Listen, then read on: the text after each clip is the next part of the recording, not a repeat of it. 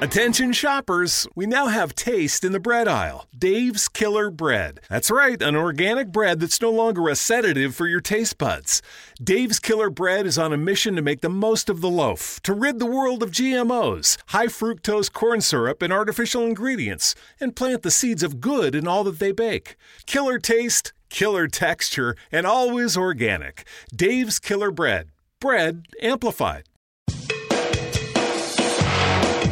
This is Rock Talk with Mitch LaFon. Mitch LaFon. Welcome to this episode of Rock Talk with Mitch LaFon on what will probably be one of the quickest episodes I have ever done. I had a limited amount of time with legendary guitarist Robbie Krieger, a hard 15 minutes, but we lucked out because I got a little bonus time, and I will explain halfway through the interview.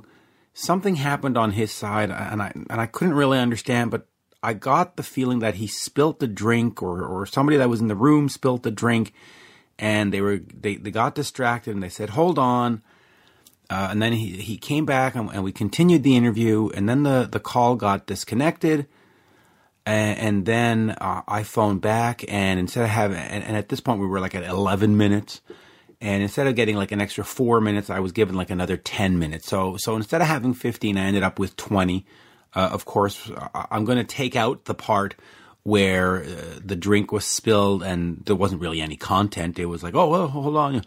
So there was no content there. And of course, when the call dropped, there's a lot of hello, are you there? Hello. So listen, you don't need to hear that. So I'm going to take that out. So in all, we'll probably get it in around maybe 16 minutes. So it's going to be good. And this interview, I have to tell you, it was for something called Art for a Cause, and you can check it out online at artforacause.net. Robbie does these paintings, and they make reproductions of the paintings, and they sell it, and the money goes to all kinds of charities. It goes for MS, goes for children charities, animal charities, and so on and so forth. So check out the website if you are so inclined.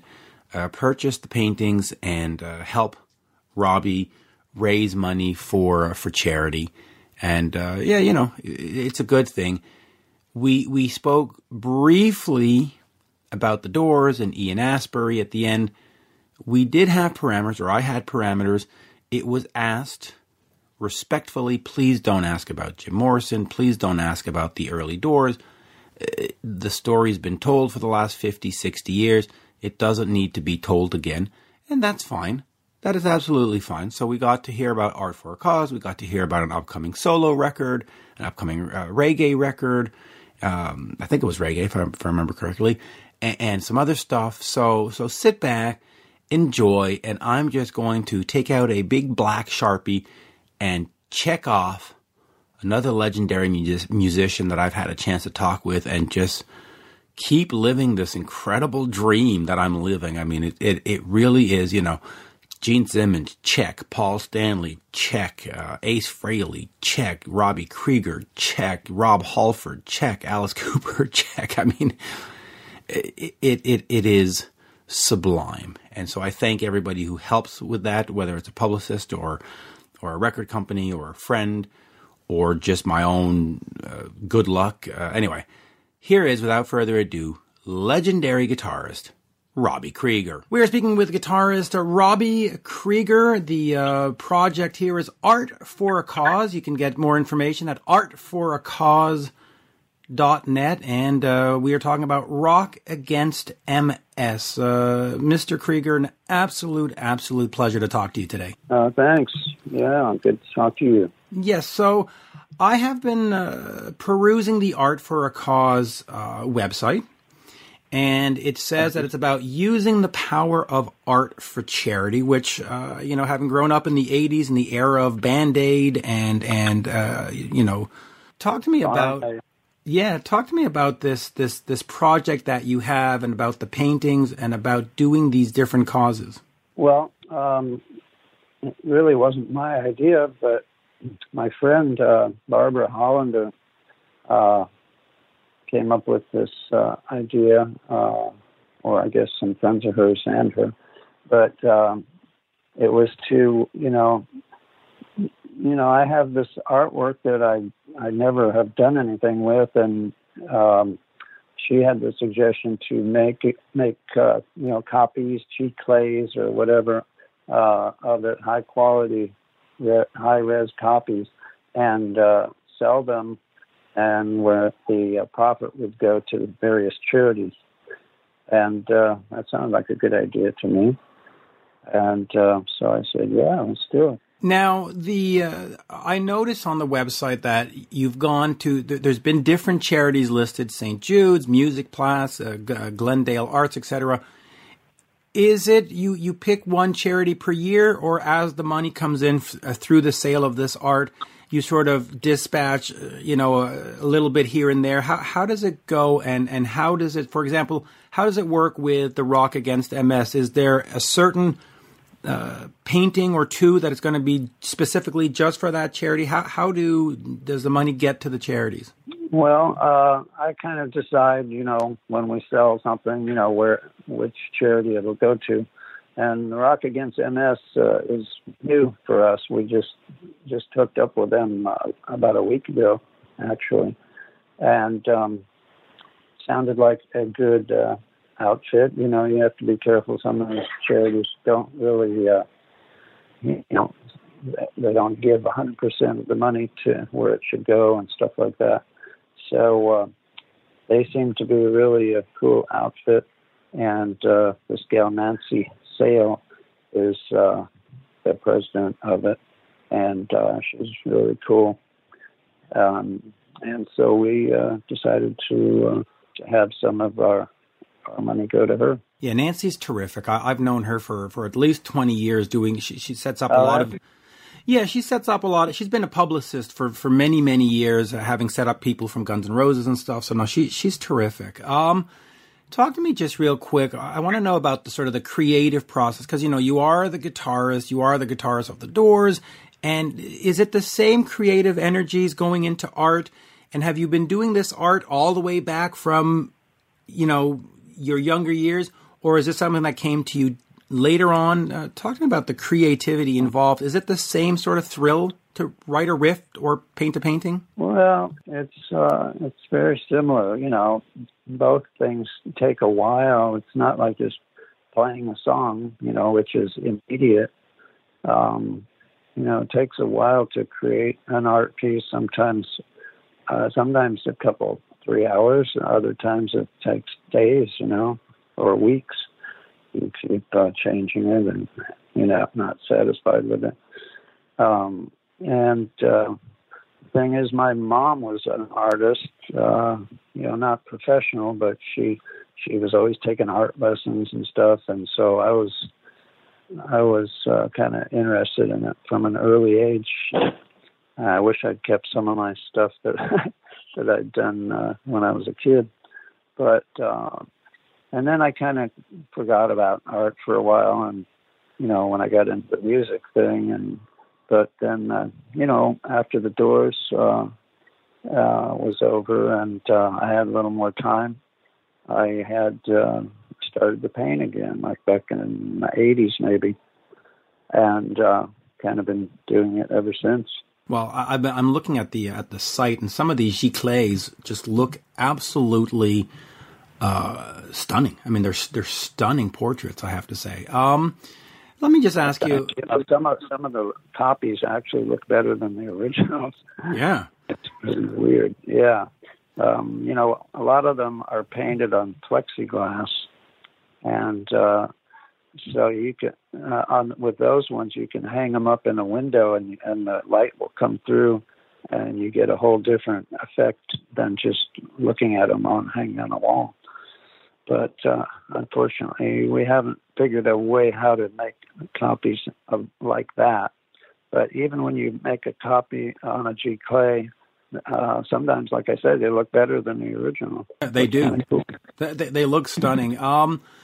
Other than creating art or creating paintings, you also create music. So let me just quickly ask you about this upcoming album. The last one was in 2010, I believe. So it's been about 10 years.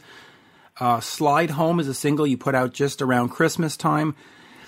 Talk to me about creating new music, the importance of sort of having that mind space going on, and when do we finally see the solo album? And this is where we had our first little interruption, but let's get right back to legendary guitarist Robbie Krieger. Okay, where were we?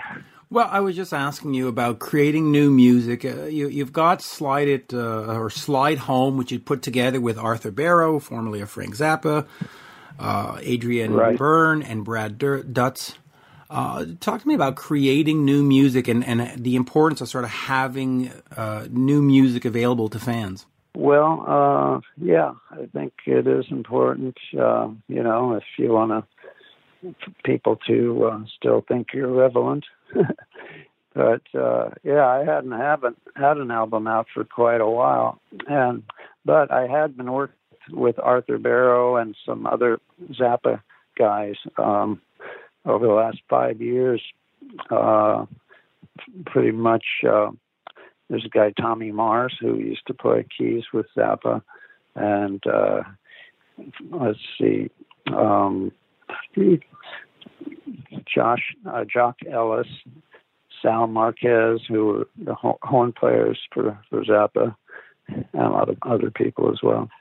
But anyway, so that Slide Home thing, that's from an album that will be coming out hopefully around Christmas time, and it's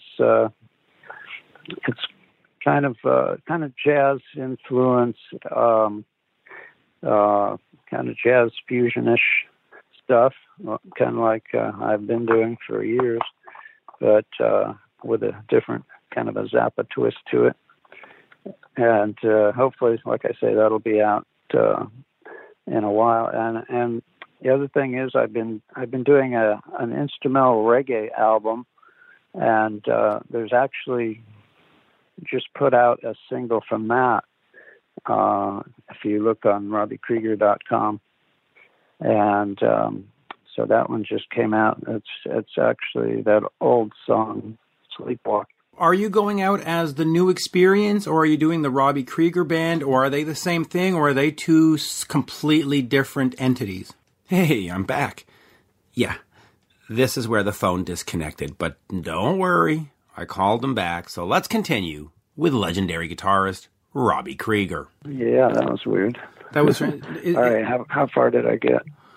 Well, you were talking about working with the Zappa guys, and then I asked you if the New Experience and the Robbie Krieger Band were two separate entities, or are they the same thing? Sort of, what's the difference between the Robbie Krieger Band and the New Experience? Okay, well, the Robbie Krieger Band is where we do the Doors songs. So that's with my son Waylon singing, and Phil Chen on bass, Ty Dennis on drums, and Nathan Wilmark on keyboards. Sometimes we have a different keyboard guy, but so that's when we just do the Doors stuff. And then the New Experience is more of a jazz thing that we just do more for fun, but we've been doing it more and more lately. And that's with my old buddy Dale Alexander, who used to play with Prince drums. And we have Kevin Brandon on bass, who played with Aretha Franklin, and Ed Roth is the keyboard player.